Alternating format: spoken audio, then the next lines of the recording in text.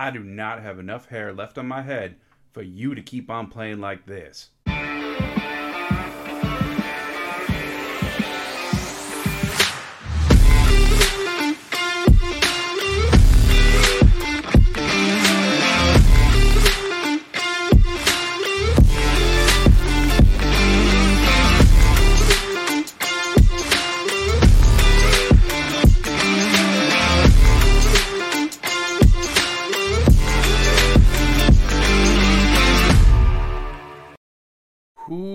Buddy, welcome to another episode of Lombardi Time Brews. I am your host, John Del Rey.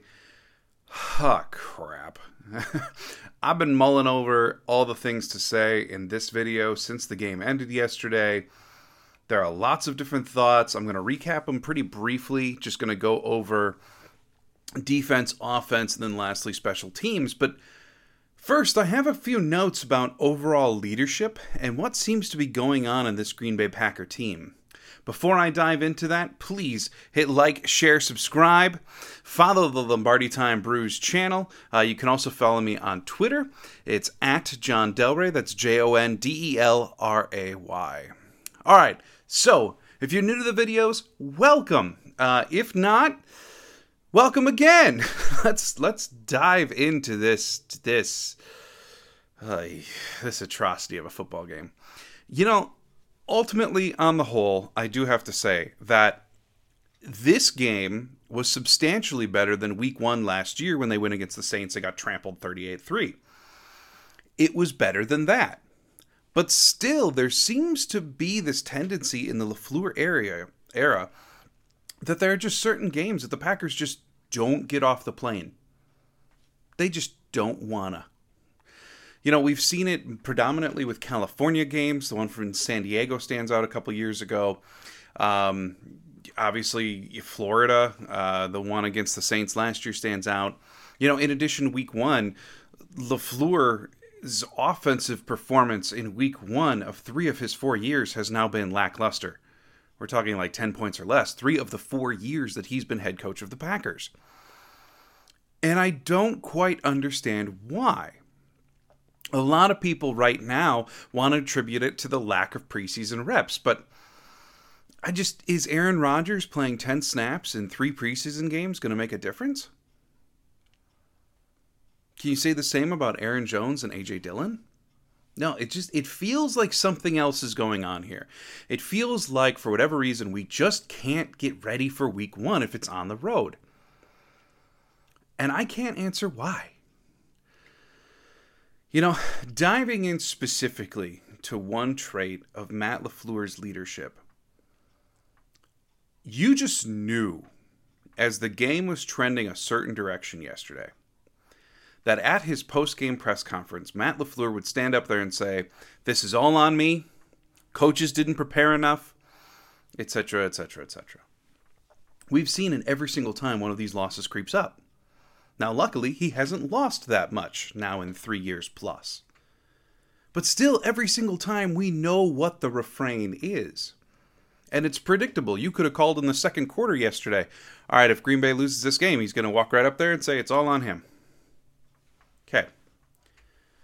Coming out of McCarthy, going into LaFleur, it was refreshing year 1 to have LaFleur stand up front and say, 100% on me, I support our guys. Year 2, all right, yep, young coach. Year 3, well, now we're in year 4. In terms of just being a leader of men, first off, it's incredibly difficult. It's extremely nuanced. Every individual you're in charge of is completely different.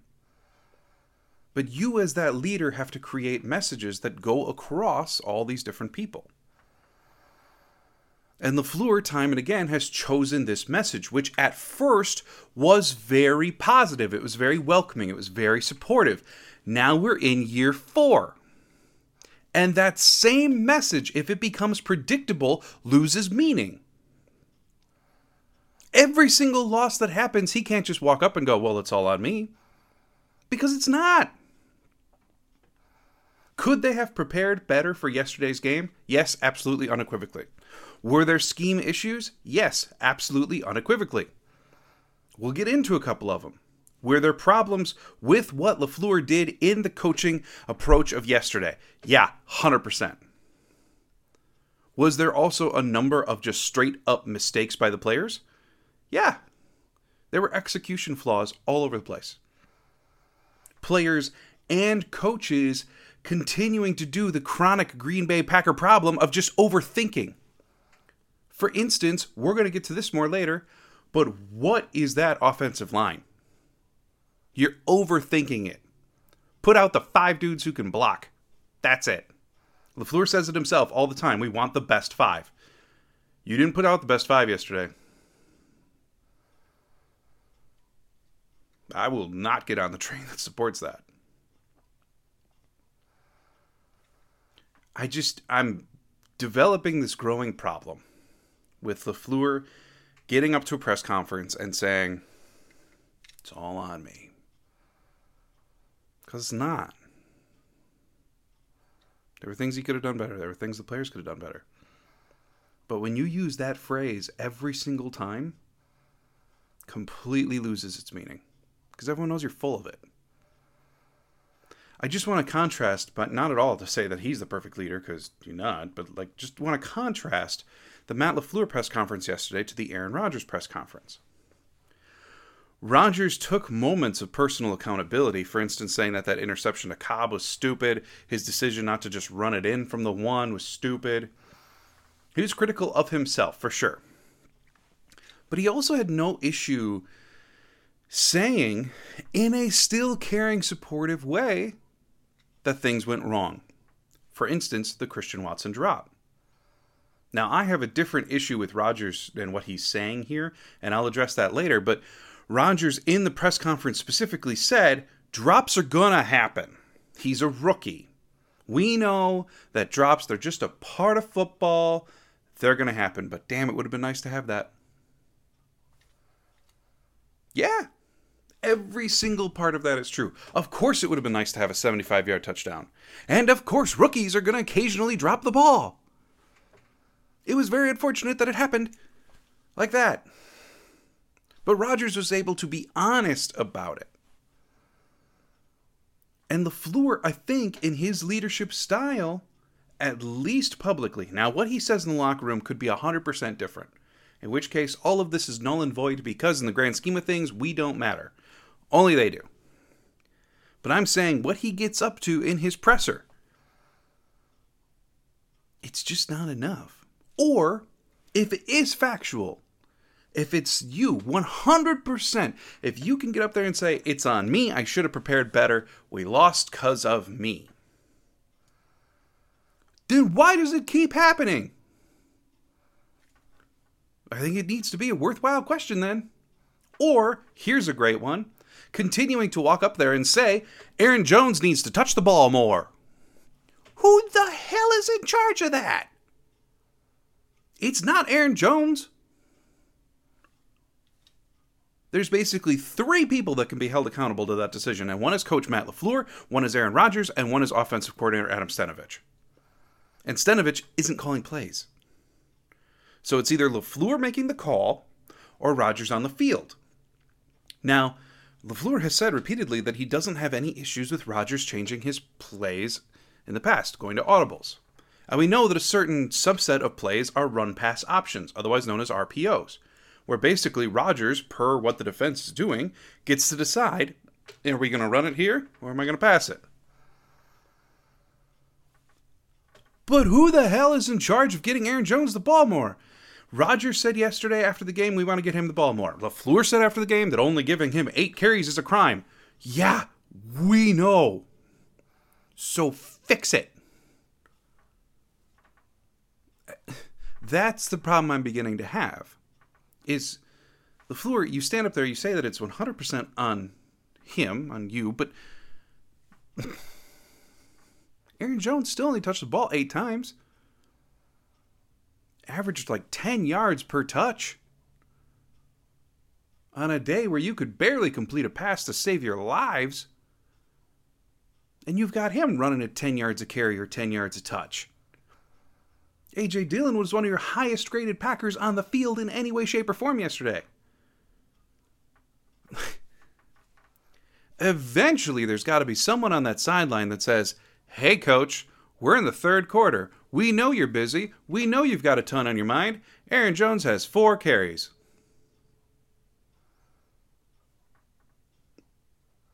They got like a 27-person coaching staff, and no one can do that?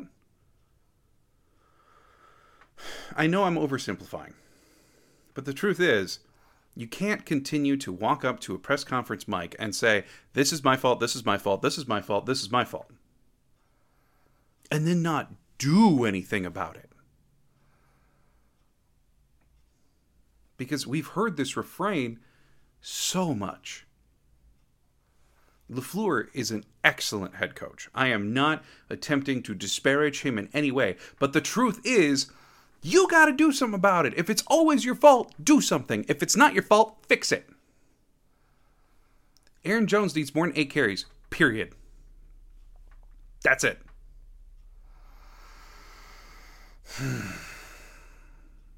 Let's dive into the offensive side of the ball. Some of this is going to be a very familiar refrain.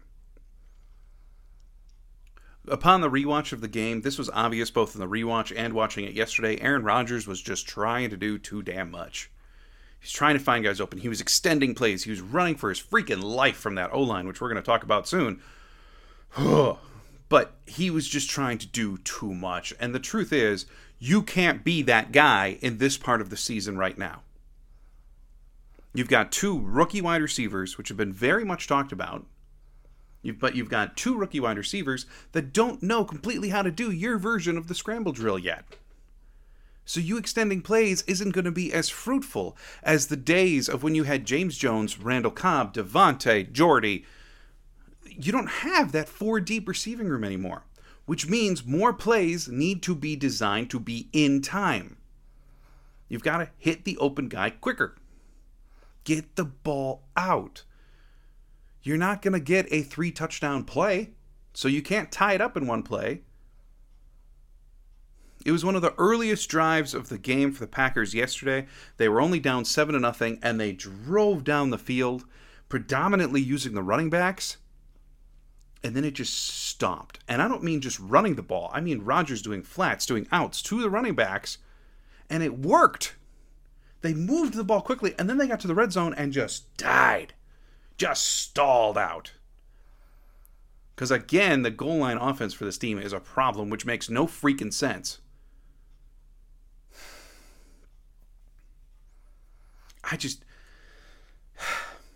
You can use the pony package when you're 4th and goal on the 1, 3rd and goal on the 1.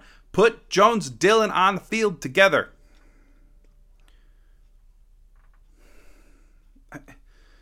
This doesn't have to be rocket science. You don't have to scheme up an Einstein theorem. Running back big, running back strong, running back fast. Give him ball. That's it.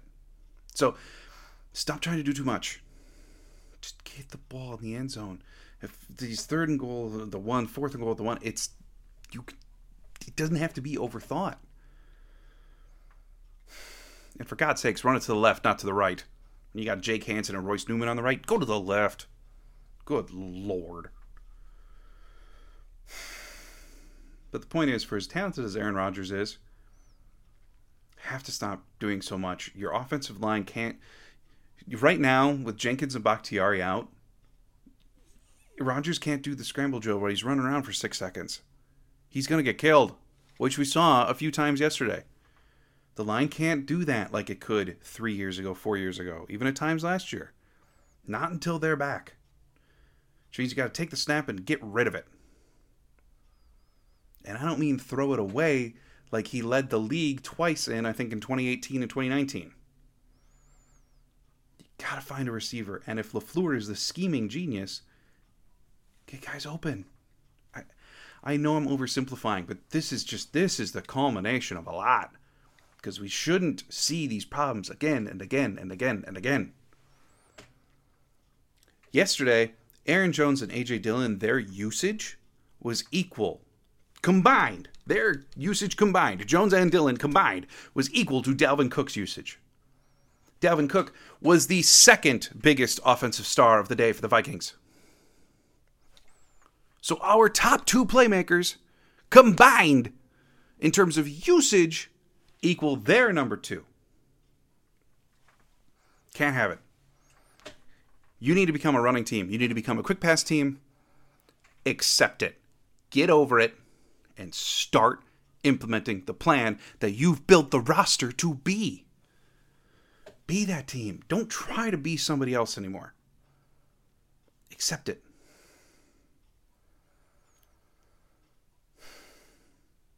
That does nothing to speak of the Christian Watson drop. And again, I'm not going to hold it against him. It's a drop. He's a rookie. Yeah, it would have been great. The larger issue that I have is, where did he go the rest of the game? You saw him absolutely obliterate Patrick Peterson. First snap of his career. Then we didn't hear from him again until I think like the fourth quarter. Maybe the third. If the guy's got those kind of athletic tools, which we know he does, try that play again. Try something to get him wide open again. I know I'm oversimplifying again, but like, dude, that big, fast, and strong, get him the ball. Find a way how. Just because of the one drop doesn't mean he just doesn't exist anymore. Let's talk about the O-line. The offensive line yesterday, I've been saying it all along. I want to support Jake Hansen as a fan, but I don't get it. I like him as center too. I don't get this infatuation with him at right guard. When Stenavich was talking him up in training camp, Stenavich talked about how his run blocking has really improved, which was always his strength, but now they're seeing the light bulb turn on in pass blocking. Always the thing that Jake Hansen had to work on, and he was getting better during camp. But now, week 1 of the regular season, I'm just going to read off for you the PFF grades of the 6 offensive linemen who played yesterday. Number 1 is Yash, an overall grade of 71, 87.5 pass grade. That is excellent. Yash is doing quite well. John Runyon Jr., up until he left the game with his concussion, these are his scores, 47.6 overall grade, 84.6 on pass, 39 on run. Okay. Certainly not good in the run department. And I am eager to see the All-22 coaches film. That's the film that kind of turns it so it's behind the center and you can actually see the O-line. You get to see all 22 players on the field. That may help enlighten why some of these grades are the way that they are. But nonetheless, 39 in run for John Runyon Jr. certainly leaves something to be desired. Myers had an overall grade of 55.7 with both subgrades right around there. Zach Tom, he came in and the offense started doing better. So at least from the telecast, it looked like something's going correctly. They started moving the ball to the left side more, it felt like, when he came in. You just can't tell me he's not part of your best 5. He had an overall grade of 43.2, which is lower than I expected watching the telecast. So again, eager to see the All-22, see what happened there. Royce Newman, right tackle, 59.9 grade, second highest on the offensive line. And he got his grade because of the run. 69.1 grade in the run, 47.8 in passing. You can live with the passing grade because of that run grade. Still not great at tackle, that's for darn sure. But Royce showed a lot of great flashes last year that he was really developing as an O-line prospect. I am not his biggest fan, but I at least can justify him, especially right now, being in the starting lineup. The next person I just can't. I can't honestly say that he should be in the starting lineup, and that's Jake Hansen. He had an overall PFF grade of 44.4. 60 on the run. So very indicative of what we know Jake Hansen to be. 60 on the run. And then his pass blocking grade, 14.4. Go to the film and it backs it up. He got steamrolled on several times. Plays absolutely just fell apart because there was this just opening on the right side of the line, and Rodgers had to run for his life. You can't tell me that someone who gets a 14.4 pass grade is part of your best 5. I'm fine with him being on the roster. I'm fine with him being backup center. But someone like that cannot crack your starting lineup. You cannot put someone in your starting 5 who is going to eliminate half of your offense, because your quarterback has to take off sprinting. It is inexcusable, and to me, it's being overthought. Again, just like in Frisco, with the playoff game last year, where the coaches sat back and had to rethink the offensive line because of their injuries, and then they thought too frickin' much. Stop thinking and put out the dudes who can block. So, in terms of defense, one last key stat. 7 pressures were logged against Royce Newman and Jake Hansen on the right side of the line. 7 pressures, 4 of which were Hansen alone. Just wanted to throw out that nugget. And then defense. I don't get it. I understand that you cannot have Jair Alexander shadow Justin Jefferson every single snap of the game. I even understand what Joe Barry was talking about in postgame, where, if you've got Jair one-on-one with JJ and he's going to follow him around, that means that the rest of the defense can't set until they see where Jefferson is. All right, I get it. 100%. But could you maybe do it a little bit more often than you did? Maybe just key moments would be great. Because we didn't even see that until really like the second half. The secondary yesterday just played poorly. Adrian Amos had one of the worst PFF graded games of his entire career. That first Vikings touchdown, yes, the Vikings did a double motion. A complex offense that you've got to stick with. You have to communicate well, which with the secondary talent and experience that the Packers have, they should have these communications down pat. They did not at all. So that first Justin Jefferson touchdown, there was a double motion. Jefferson was the second one to move in motion. Came from the left side of the field over to the right, where Amos and Stokes both were. Thielen was already over there on the right side. And so you've got Amos and Stokes, who both were eyeing up Thielen. Even on the film, you see Stokes' head is turned in towards the quarterback, looking directly at Thielen. And all of a sudden, Jefferson comes up in motion, goes to the far outside left. Ball is snapped, or outside left of Stokes, far right side of the field. Ball is snapped, and Stokes keeps his head inside, only covering Thielen. Now, we don't know what the defensive call was. Rasul Douglas was originally on Jefferson over on the other side, and he's the one that called, or at least yelled, for the switch. Was the call that Rasul should have come all the way across the field with Jefferson? Or was it an actual designed switch in that instance, in which case Stokes needed to take his head from Thielen and turn it to actually see Jefferson coming around the outside? Stokes obviously didn't do that, and it wound up being a touchdown for the Vikings. But is that Stokes' fault or is that Rasul's fault? Either way, both of those guys have the pedigree that cannot happen.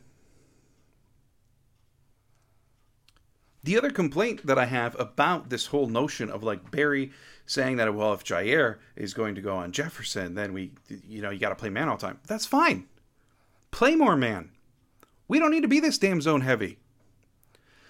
Jair, Stokes, Rasul all are excellent in man coverage. So call it.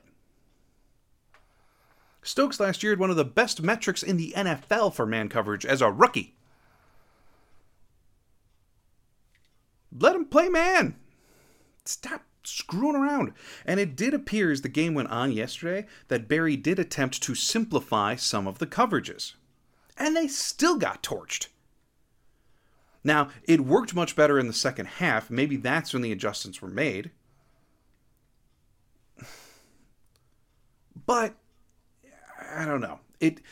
The game yesterday felt extremely like Pettin was back as defensive coordinator. Because the other thing that I couldn't figure out for the life of me is why are the cornerbacks lining up 10 yards off the line of scrimmage all the time? On 1st and 10!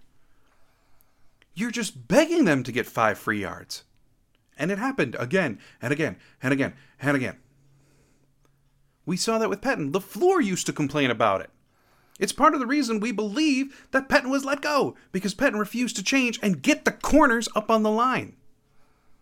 You have this secondary you believe in. You have this ultra-aggressive secondary that played lights out all training camp. And then all of a sudden you get to game 1 and you're like, yeah, we don't really trust you. We're going to play a lot of zone. We're going to have you 10 yards off the line. If you have corners you believe in, have them get up to the line and challenge the receivers. And all of this does nothing to speak to the fact that Jefferson was open by a solid 10 yards on multiple occasions, which is just a complete breakdown in coverage. I mean, just straight up broken play. Not even someone tripping, not someone covering poorly, just straight up broken play. Just inexcusable. On the positive side, the pass rush was at least semi-present. Kenny Clark played a monstrous game, especially when he was shifted out over the tackles. And for him to be, when he was inside, lining up, I can't remember his name off the top of my head, but the Vikings rookie offensive guard and their center. I mean, Kenny Clark did some damage in there. Rashawn Gary had his sack. I did see per a PFF tweet this morning that he had one of the highest pass rush win rates in the league yesterday, which is exactly where you expect Rashawn to be.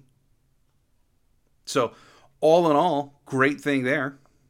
Overall, defensively against the run game, they did hold Cook to under 100 yards. He wound up with 108 yards all told between all of his touches, but 90 yards running the ball specifically. Cook's killed you for way worse than that in the past. I know you were too busy getting killed by Jefferson, but you did hold Cook. So, I'm not as worried about the defense as I am the offense.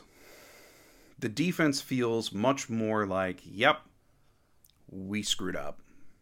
We need to throw this tape away. We need to redo. Just start again. The offense, I'm a little more worried about because I feel like it's more of a trend. And I know, new year, new season, new players. Okay, fine. But some of these things have been recurring. Get Aaron Jones the ball. Offensive line, stop overthinking it. Get the ball out quickly.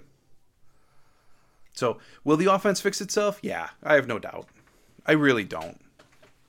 But we saw this week 1 last year too. Like, we've been through this before. But still, it's annoying as hell. Because these are things that could be fixed. So, ultimately, I'm not tremendously worried about both sides of the ball. It was an extremely discouraging loss yesterday. But one game is 5.8% of the season. That's it. So, Packers will be fine. They were not fine yesterday. And I am through and through a positive Packer fan. This is probably the harshest I've been on them in a long time. But yesterday's game was really discouraging. One last thing that I want to touch on, I did say that I would mention special teams. Amari Rodgers as returner was fine. Really, the thing that wasn't fine was punt blocking. Why can't we do it? I mean, 3 punts yesterday were almost blocked. And if you look at the stills of like when O'Donnell got rid of the ball, the offensive lineman is just carnage. I mean, they're all just laying on the ground and all the Vikings are up by O'Donnell. Why can't we do it? Like, this is an honest question. I don't get it. I mean, there were a few punts where, like, ball was snapped and the blockers are already backpedaling. Why? Like, I genuinely don't get it. And I have not spent much time studying special teams, I know. But, like, why are we so bad at this? For years. I don't know. But it's time to bid adieu for today. I will be back tomorrow with another Packers video. We're going to be, by that time, I hopefully will have access to the All-22, so I'm going to be taking a look at that. So I'll finish up with some thoughts on the Vikings game, but then we start to look ahead to Bears Week. It is one of the most historic rivalries in the NFL, one of my favorite weeks, and it is time to dive in for the game against the Bears, who are coming off a very surprising Week 1 win. So, there you have it for today's video. Please like, share, subscribe, and hit the share button. There we go. Sorry, lost my words. Head on over to Twitter. Follow me on Twitter at John Delray. That's JONDELRAY. And hopefully we see each other tomorrow under much more positive circumstances. Go have yourself a great day. Thanks for checking out Lombardi Time Brews.